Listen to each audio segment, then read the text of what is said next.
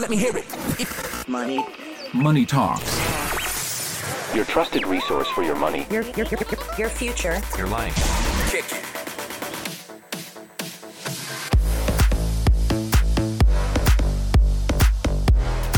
You're listening to Money Talks, your trusted resource for your money, your future, your life. I'm Troy Harmon here with Jacob Keene and Dr. Roger Tutterow. We've been talking about quite a few things, but I do want to get back over to some of the items that we had talked about with economic data.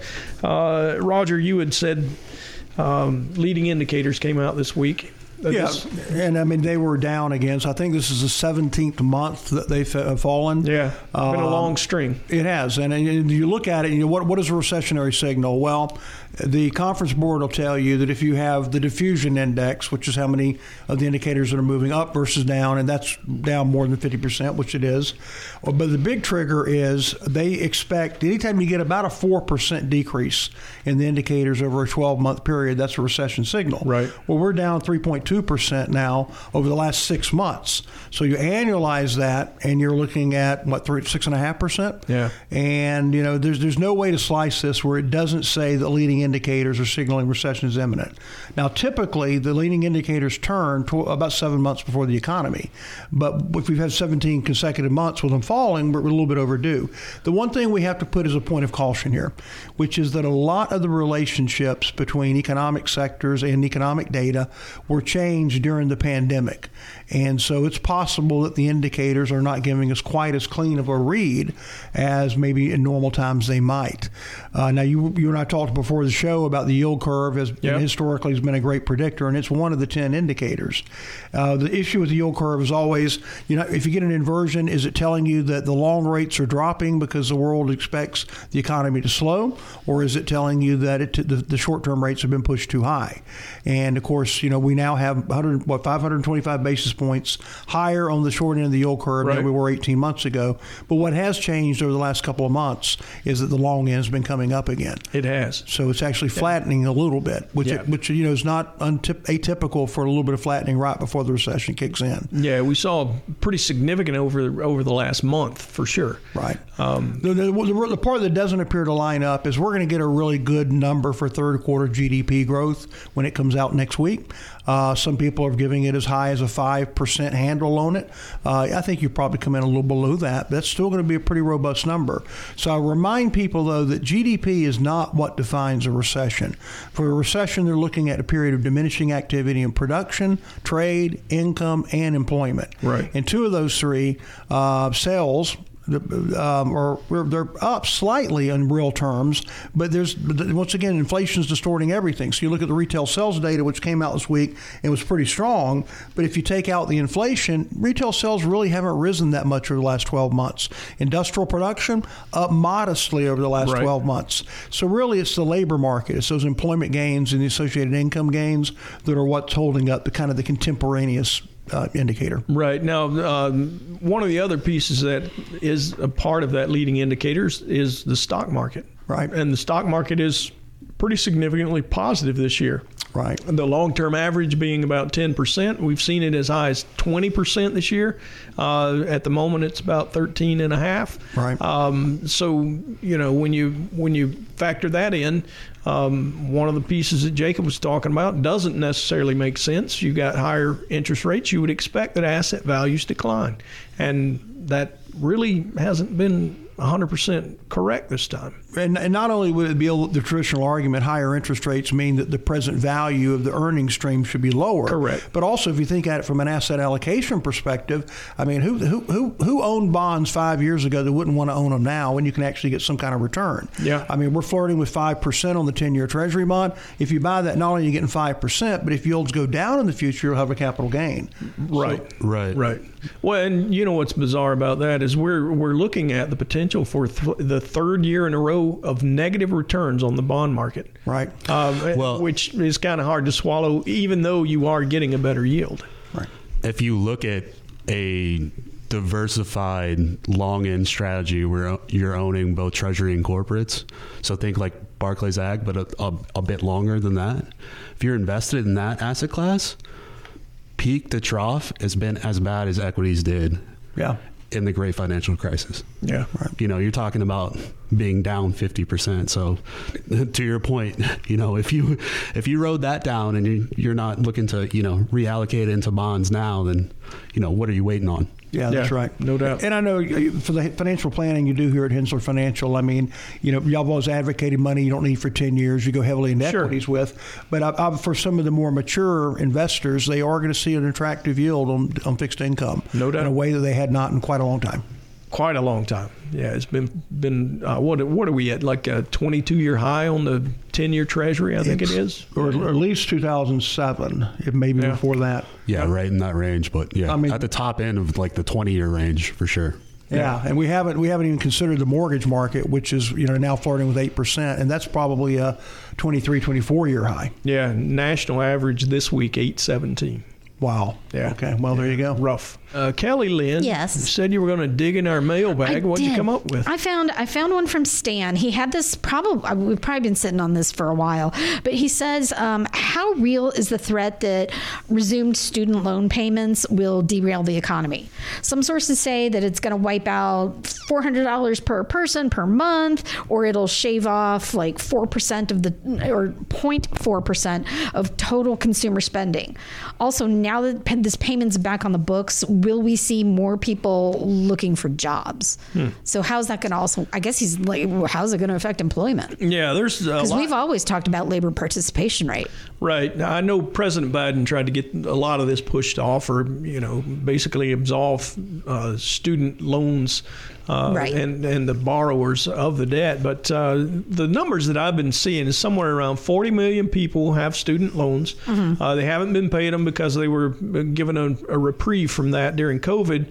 And October is the month that it was supposed to come back in play.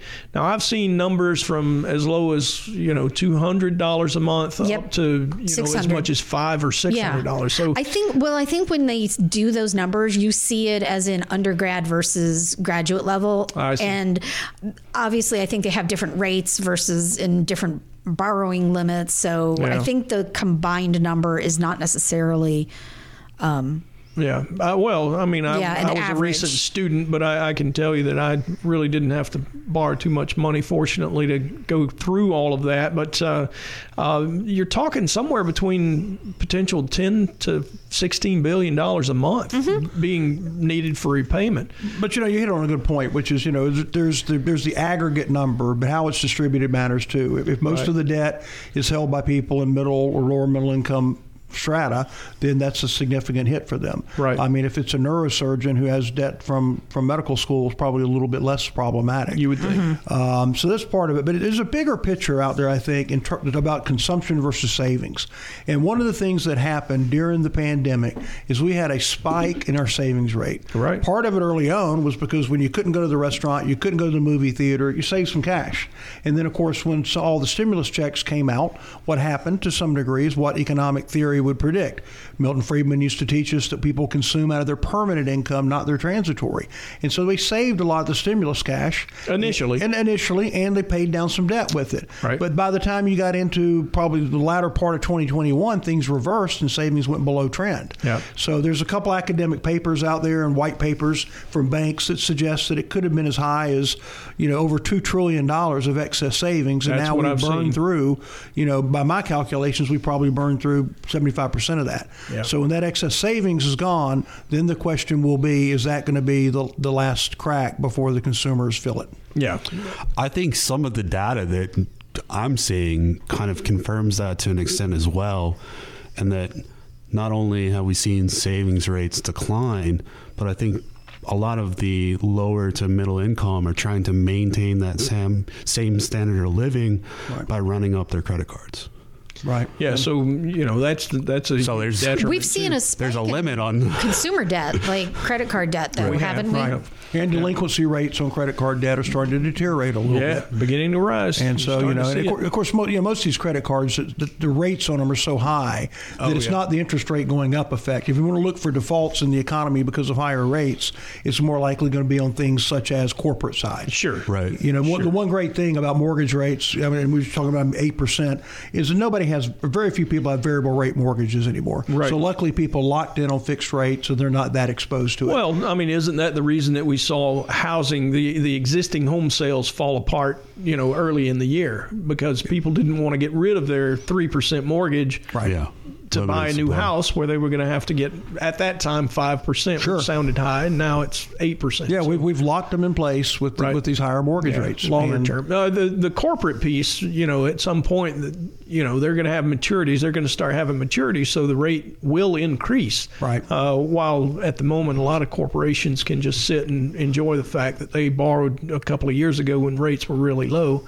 But I think you start seeing 24, I think that's a key 25. piece in all of this is if you look at sort of like the private, more revolving credit, those businesses are already feeling the effect. But if you think of the corporate debt markets, a lot of that got tapped just post the exogenous shock of COVID. They went out and raised a ton of debt at very low rates.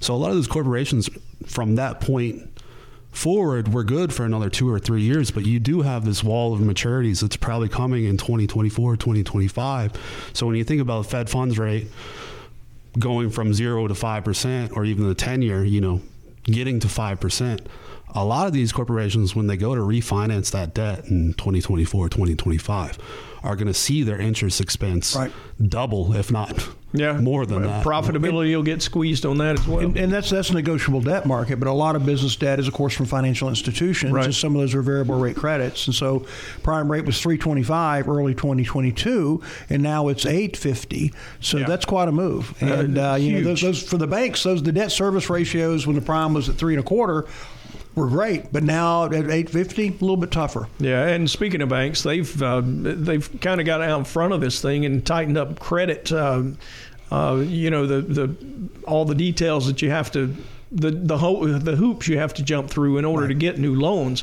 So they've tightened their credit details, and the overall market, the financial markets have not moved that much yet. But usually there is a bit of a lag. Yeah, but I think it's 5 quarters, I think, now in a row that you've seen tightening, at least as is reported by banks, the Federal Reserve. Yep.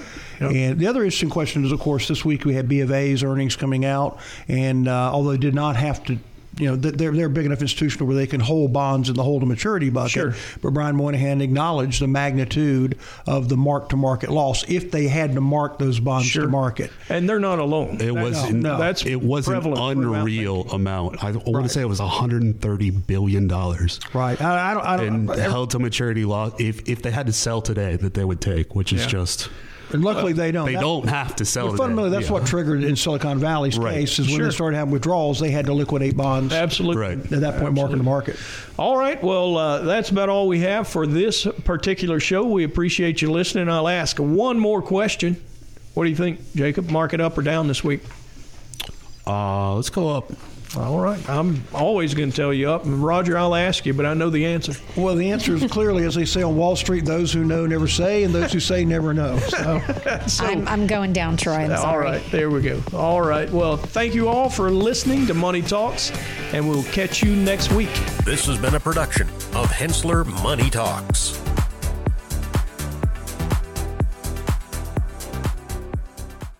All material presented is from sources believed to be reliable and current, but accuracy cannot be guaranteed. The contents are intended for general information purposes only. Information provided should not be the sole basis in making any decision and is not intended to replace the advice of qualified professionals, such as tax consultants, insurance advisor, or attorney. Although this material is designed to provide accurate and authoritative information with respect to the subject matter, it may not apply in all situations. This is not to be construed as an offer to buy or sell any financial instruments. It is not our intention to state, indicate, or imply in any manner that current or past results are indicative of future profitability or expectations. Portfolio holdings discussed are subject to change. There is no guarantee that in the future these securities will be held in the Hensler accounts. As with all investments, there are associated inherent risks. Please obtain and review all financial material carefully before investing. Hensler is not licensed to offer or sell insurance products. This overview is not to be construed as an offer to purchase any insurance products.